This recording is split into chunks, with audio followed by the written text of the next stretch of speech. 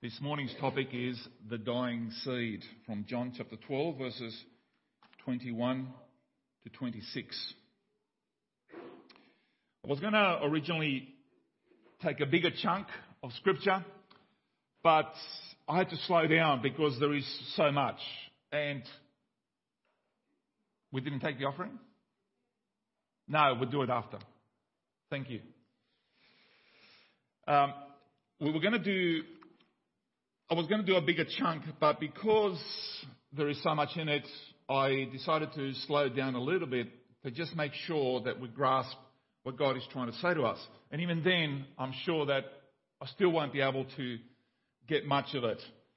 But whatever God gives us, I hope that we can appreciate it as something that is a real treasure and a real nugget of gold for our souls.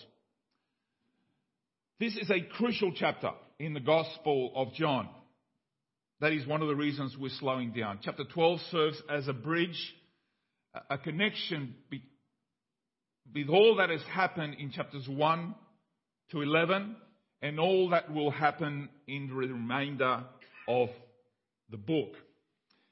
Now, as you recall, we started the chapter with a party in honor of Jesus, where some very grateful followers, which included the brothers Mary, Lazarus and Martha, put on a dinner banquet at Simon's house.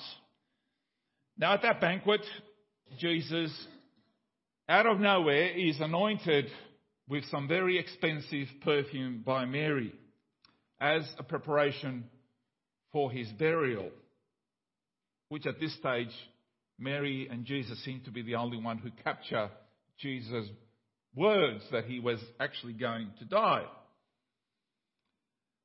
Then this more or less private party, because everybody is peering outside of the house, want to get a peek at what's going on. But then this private event sort of blows up. It expands into a much bigger one. There is a parade through the city in honor of Jesus to welcome him as king. In the rest of the chapter, including today, Jesus announces himself as the turning point in history.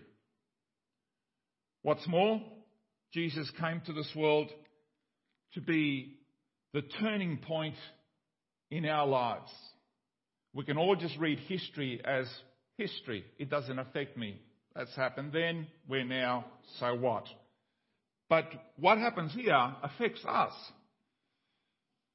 Jesus declares that he is the fork in the road for every human being.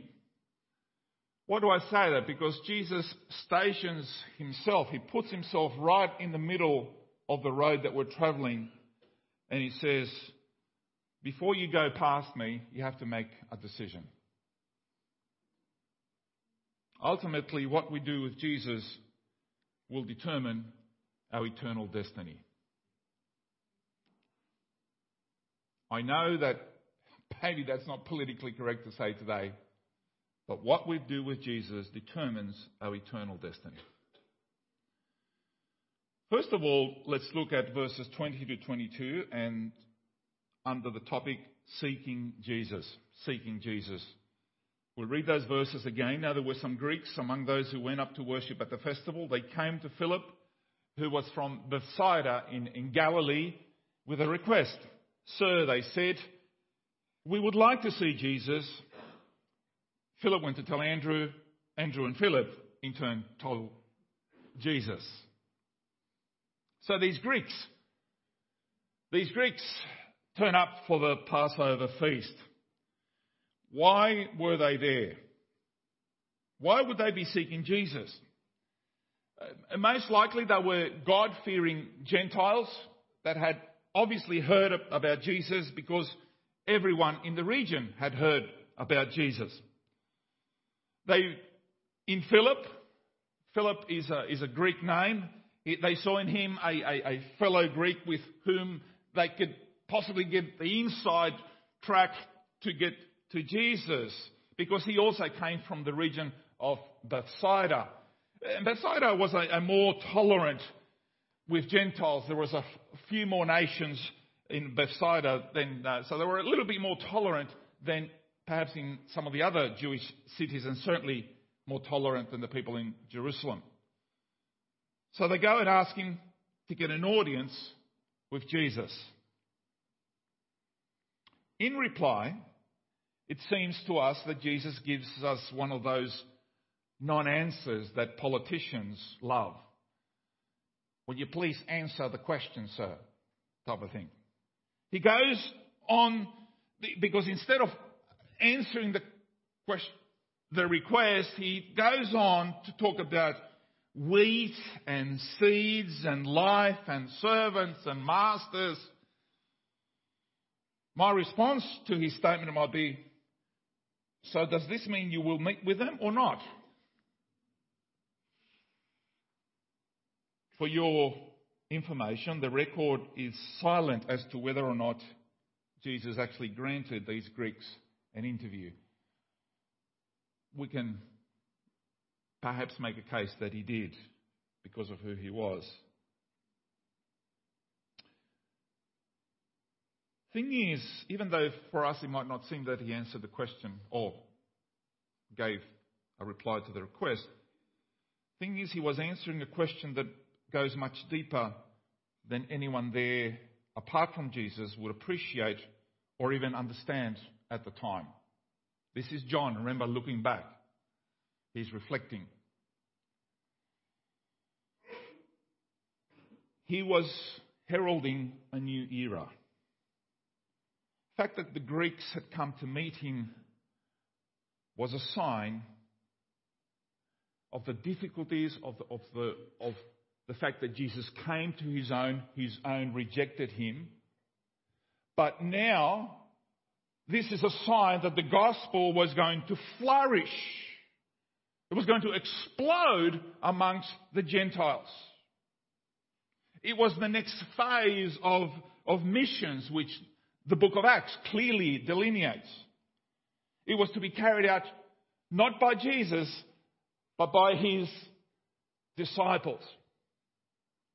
And Jesus was throwing out a challenge. He was talking now, illustrating what the changeover of the guard that was approaching was going to look like. It was going to be very costly. Very costly. His description here is of a kernel of wheat which falls to the ground. It dies. But as it dies, it brings forth much fruit. And all of this imagery has to do with his answer. But also, let's go back and look at this another way. In their requests, we would like to see Jesus. I see a cry of many today who want to see Jesus, but I'm not sure if they're prepared to see the real Jesus. Because my fear is that many follow Jesus or a form of Jesus, but they don't follow the real Jesus. Or they, la la la la la, I don't want to hear it, I don't want to know it. They may not say it that way, and they go to a church where they preach the other Jesus, not the real Jesus. They walk away when things get too difficult. They may say that they want to experience meaning and purpose in their lives. All humans long for that. They long for a better world. They know that this world is broken, that things aren't right. And they wonder deep down inside whether anyone really cares. So can people see Jesus today?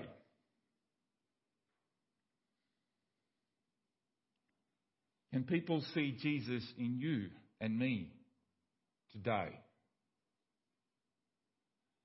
It has been said that you are the only Bible many will read. And Jesus entrusted us. He entrusted us with a message to go into the world. How much more precious then is it when people come to us and ask, can we see Jesus? Can we learn more about Jesus, please?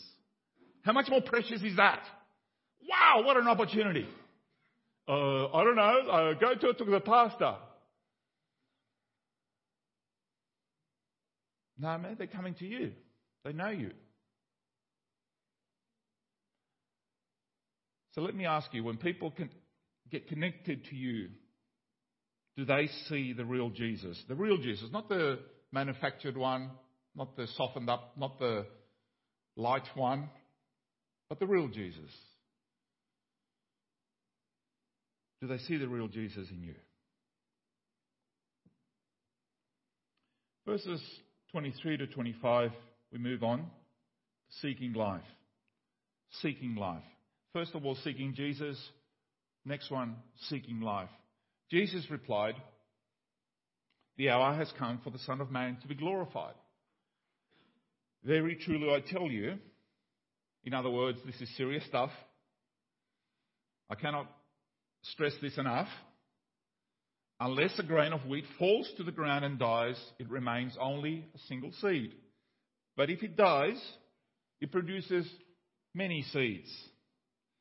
Anyone who loves their life will lose it, while anyone who hates their life in this world will keep it for eternal life. You would note that many times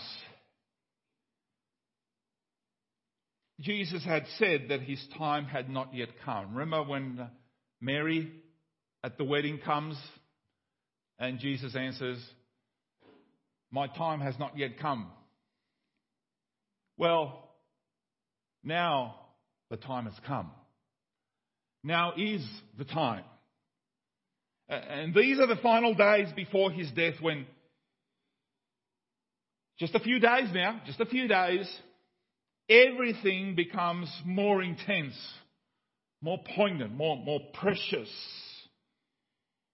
Here, Jesus is doing some serious teaching here, very concentrated. And we have another agricultural illustration. Why did he do this? Why did he use so much agriculture in his words, in his teaching? Because many of God's kingdom principles are actually revealed through nature. This is not surprising, since God is creator of the spiritual world and he is creator of the natural world, the physical world. And Jesus regularly taught spiritual principles through natural principles, natural processes and laws. That which is invisible in the spiritual realm can sometimes be seen through what we can see with our eyes. However, we still need to interpret God's world through God's word to properly assess it and understand it. Otherwise, we can fall into the temptation to just become naturalists and worship nature and trees and things. So here is a picture we can all understand. In slow motion, we see the seed fall to the ground and lay there, buried under the soil. But it is placed, remember our first reading? A man goes and puts the seed in the ground. It is placed there with an expectation. Now, there is obviously an inherent risk, because anybody who has done any gardening knows that not every seed will come through, will germinate. There is an inherent risk because it is now up to the conditions around it. and the God who supplies it. The parable of the sower talks about this, doesn't it? There's nothing wrong with the seed, but the conditions, the ground on which the seed falls is what makes a difference into the success or not of the seed. And we await. We put the seed in the ground and we await. How many of you put the seed in the ground and go every day digging it up, checking to see if it's okay? Are you all right? Bit of music, maybe? Too cold? Too hot? Bit of water? Not enough? How many of you are like this? Like, you're gonna drive it mad, aren't you? Just leave it there. So what happens then if instead of throwing that seed in the ground, you just leave it in your cupboard, in your pocket? What happens to that seed if it does not die? They have found seeds in the pyramids, by the way, about 3,000 years old. What happens is that it remains a single seed. Now that, in the world of preservation, that might not sound all that bad if it remains a single seed.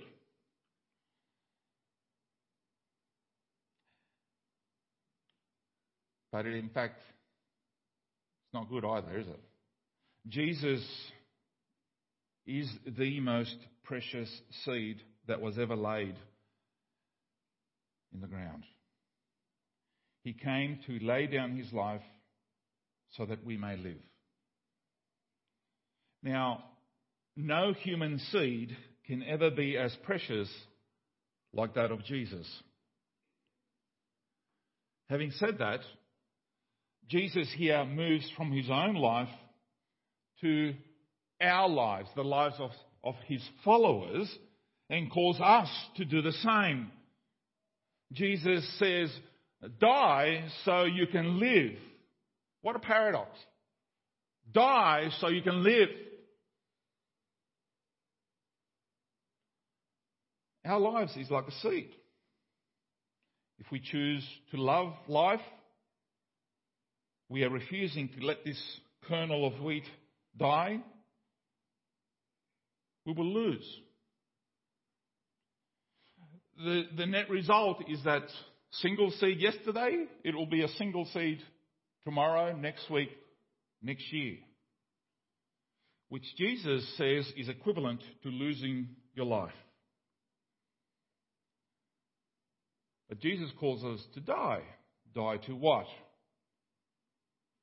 Die to self. Die to pride. Die to resentments. Die to unforgiveness.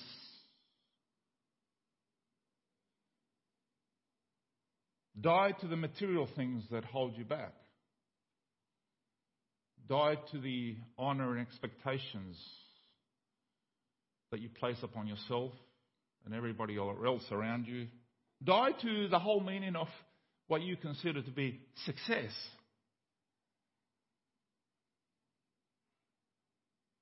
Now, die to life itself is what Jesus is saying. This is serious. Die to life itself. No, it doesn't mean that we suddenly become reckless and even suicidal. Oh, I just came out of church, I'm just going to go and kill myself, bro. Is that what he means? No, it's not a death wish. No. It is because we value life. We fight for life. We defend life. We value life so much because life is sacred. Life belongs to God, that we are willing to surrender it. This is why and I need to clarify it again, because in this world it's so easy that this word here, hates their life, unless you hate your life, hates their life, needs to be clarified. We often hear people say, "Oh, I hate my life." Right? I hate my life. That's not what the passage is saying, okay? It's not what he's saying. It's not what he's supporting. It means loving it less than anything else. Loving it less because we have something much greater, much more beautiful, which is our salvation by grace through Jesus Christ, our eternal life. What will we do with our kernel of wheat? We do have a choice, because we only have one seed, as it were, one life. And he calls us to think very seriously about how we will spend it. Because as every day marches forward, we cannot go back. And eventually, whether you want to spend this kernel of wheat, life, eventually it's going to be taken away from you anyway. It has a use-by date. Doesn't it make a lot more sense to willingly surrender it before it is taken away from you? Will we spend it for the here and now? Or shall we invest it into the glorious future for the sake of the kingdom? Verse 26, seeking honour, seeking honour. Whoever serves me must follow me, and where I am, my servant also will be. That's an amazing promise right there. And then it gets even better. My Father will honour the one who serves me. Do you seek honour? Well, what does honour look like for the Christian? Do you want the honour of the world? Do you want to be invited? Do you follow the applause, the accolades?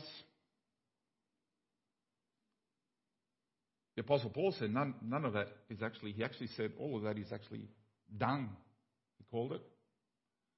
The only honour for which we aim is the one that comes from the Father. Good and faithful servant. Now the statement here helps us understand that dying like a seed and hating our lives are description of what being a servant who obeys his master is like. Like in dying, we give up our rights to be in charge of our lives. As someone who is dead, we don't tell God how to run our lives. Rather, we say, we are your servants, we will do whatever you ask. Our lives are under his control. And as Christ's servants, we follow him. We go where he leads us. We go where he goes. This is a lesson on humility. It is a lesson in servanthood that is expanded in John chapter 13. And what happens in John chapter 13? Where he washes his disciples' feet. Lesson in humility and servanthood. Now this is going to be a really hard lesson for his disciples to learn. We know that. We know the story of most of them, how they lived and how they died. But learn they will. Learn they will. Because you see, the echoes of the people's hosannas were still sounding in their ears as Jesus marched into Jerusalem. But in 4 days' time, the hosannas are changed to crucify him. Don't follow the crowd. And then it is their turn. They will need to step up to the plate and be willing to suffer. See that man on the cross there? you're next. Basically. But these things must not move them, for their lives are no longer theirs. They belong to someone else. Jesus' followers must constantly battle against selfishness, against ease and comfort, against cowardice.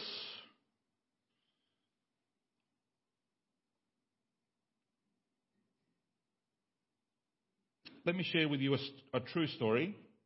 I've shared it before a few years ago, and I've shared it in other churches. Every time I tell this story, I tear up, so forgive me, okay? It is a true story, and obviously it hits a nerve somewhere in some subconscious level that I can't, for some reason, be able to control. But anyway, it is a true story, and it's adapted from the book Fresh Power by Jim Cymbala. Back in 1921, a missionary couple named David and Svea Flood went with their 2-year-old son from Sweden to the heart of Africa. Today, what used to be then known as the Belgian Congo. They met up with another Scandinavian couple, the Ericsons, and soon the 4 of them felt led by God to move out of the central mission station and take the gospel to one of the most remote areas of the Congo in Central Africa. And they settled, they went to this village called Ndolera, and the tribal chief wouldn't let them enter his town for fear of alienating the local spirits, the local gods. So the 2 couples decided to go half a mile away and build their own huts. They prayed for a spiritual breakthrough. It never came. Their only contact with the villagers was a young boy who was allowed to sell them chickens and eggs twice a week. Svea Flood, a tiny woman, decided that if this is the boy, the only African boy the only contact that she was going to have, then she was going to lead him to Jesus. And in fact, over a period of time, she succeeded. But there were no other encouragements. Meanwhile, malaria struck one member of their group after another. In time, the Ericsons decided they had enough, and they returned to the relative security of the central mission station. Then, in the middle of this primitive wilderness, Svea found herself pregnant. And when the time came for her to give birth, the village chief softened enough to allow a midwife to help her. A little girl was born, whom they named Aina. The delivery, however, was difficult, and Svea, already weak from malaria, lasted only another 17 days. And she died. Now, inside David Flood, her husband, something snapped. He dug a crude grave, buried his 27-year-old wife, and then took his children back to the central mission station. And while giving his newborn daughter to the Ericsons, he declared, "I'm going back to Sweden. I've lost my wife, and I obviously can't take care of this baby. God has ruined my life." With that, he left, rejecting not only his calling, but God himself. Unfortunately, 8 months later, both of the Ericsons were stricken with an illness and died within days of each other. The baby was then turned over to some American missionaries who changed her Swedish name to Aggie, and eventually took her home back to America. Not the end of the story. As a young woman, she attended a Bible college in Minneapolis, and there she married a young man named Dewey Hurst. Years passed. The Hursts enjoyed a fruitful ministry, and her husband became principal of a Christian college in Seattle. Now one day, out of nowhere, as things tend to happen, right? There are no coincidences in God's economy, as you know. One day, a Swedish religious magazine appeared in her mailbox. And she had no idea who had sent it, and she couldn't read the words. But as she turned the pages, all of a sudden a photo stopped her cold. There, in a primitive setting, was a grave with a white cross. And on the cross were the words, "Svea flood."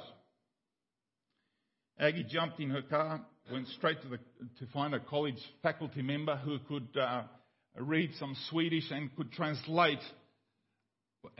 What does it say? Please tell me. The instructor summarised the story. He said, look, it's about some missionaries that had gone to Ndalera long ago, the birth of a white baby, the death of a young mother, one little African boy who had been led to Christ, and now, after all the whites have left, the boy had grown up and finally persuaded the chief to let him build a school in the village. The article said that gradually he won all his students to Christ. And the children led their parents to Christ, and even the chief became a Christian. Today there are 600 believers in this one village alone. All because of the sacrifice of David and Svea flood.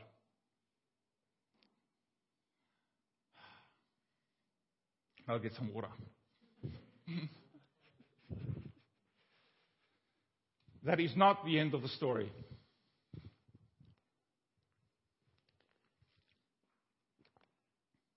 I told you this is why it hits me every time. Now, for the 25th anniversary, the college gifted them a vacation in Sweden. And there Aggie sought to find her real father. He was an old man now. David Flood had remarried. He fathered 4 more children and generally dissipated his life with alcohol.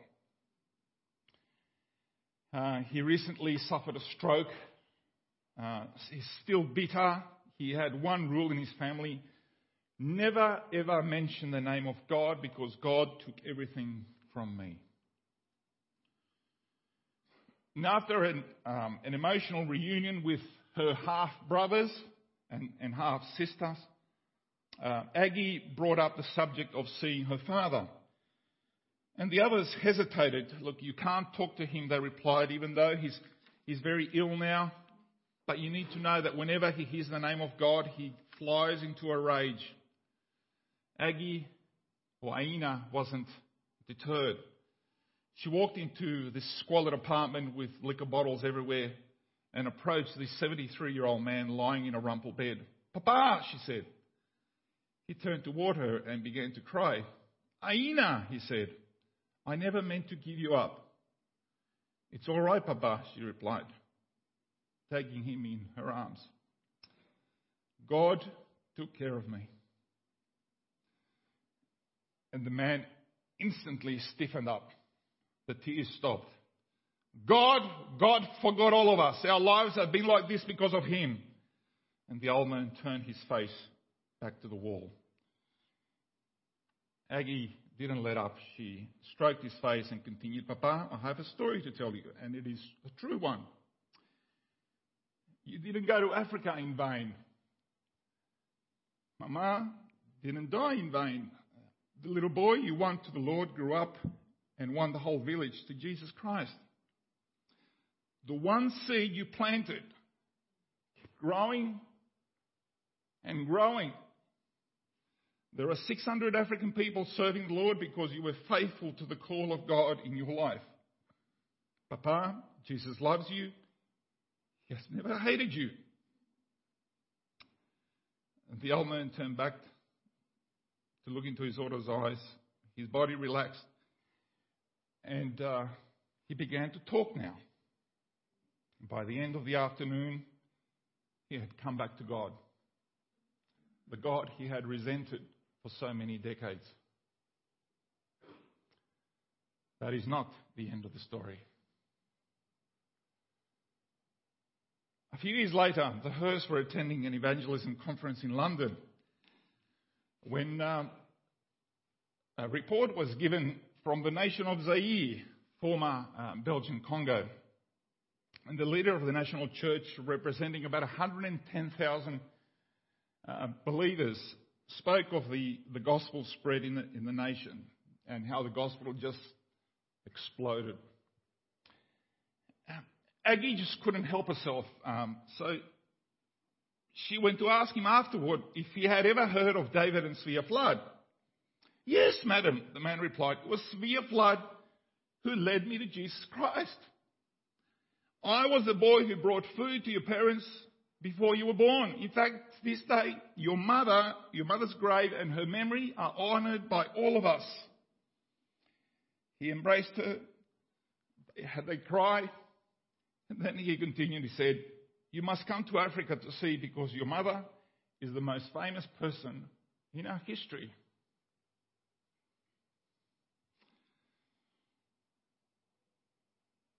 In time, that's exactly what happened. Aggie Hurst and her husband went there. As they arrived in Africa, there was a cheering throngs of villagers. The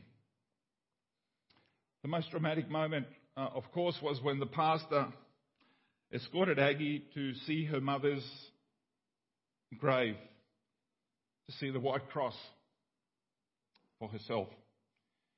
She knelt in the soil to pray and give thanks.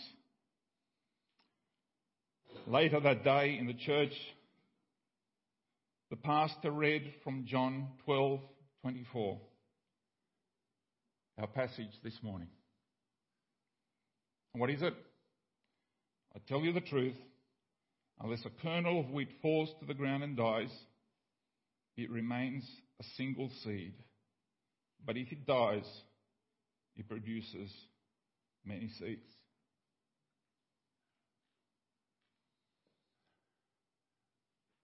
I had to tell you that story.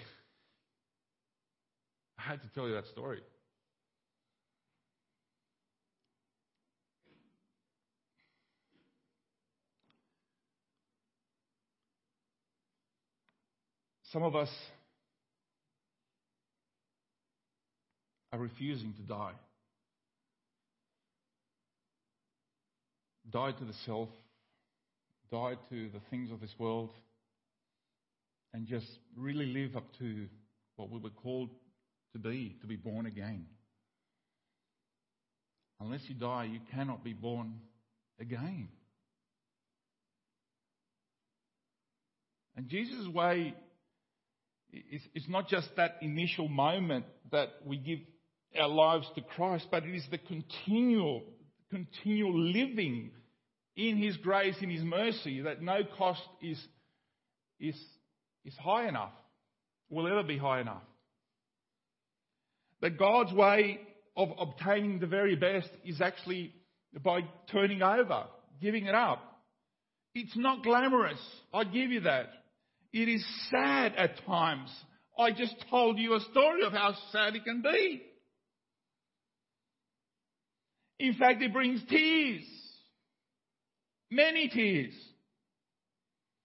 And while we all crave success and we, conference after another and all of this,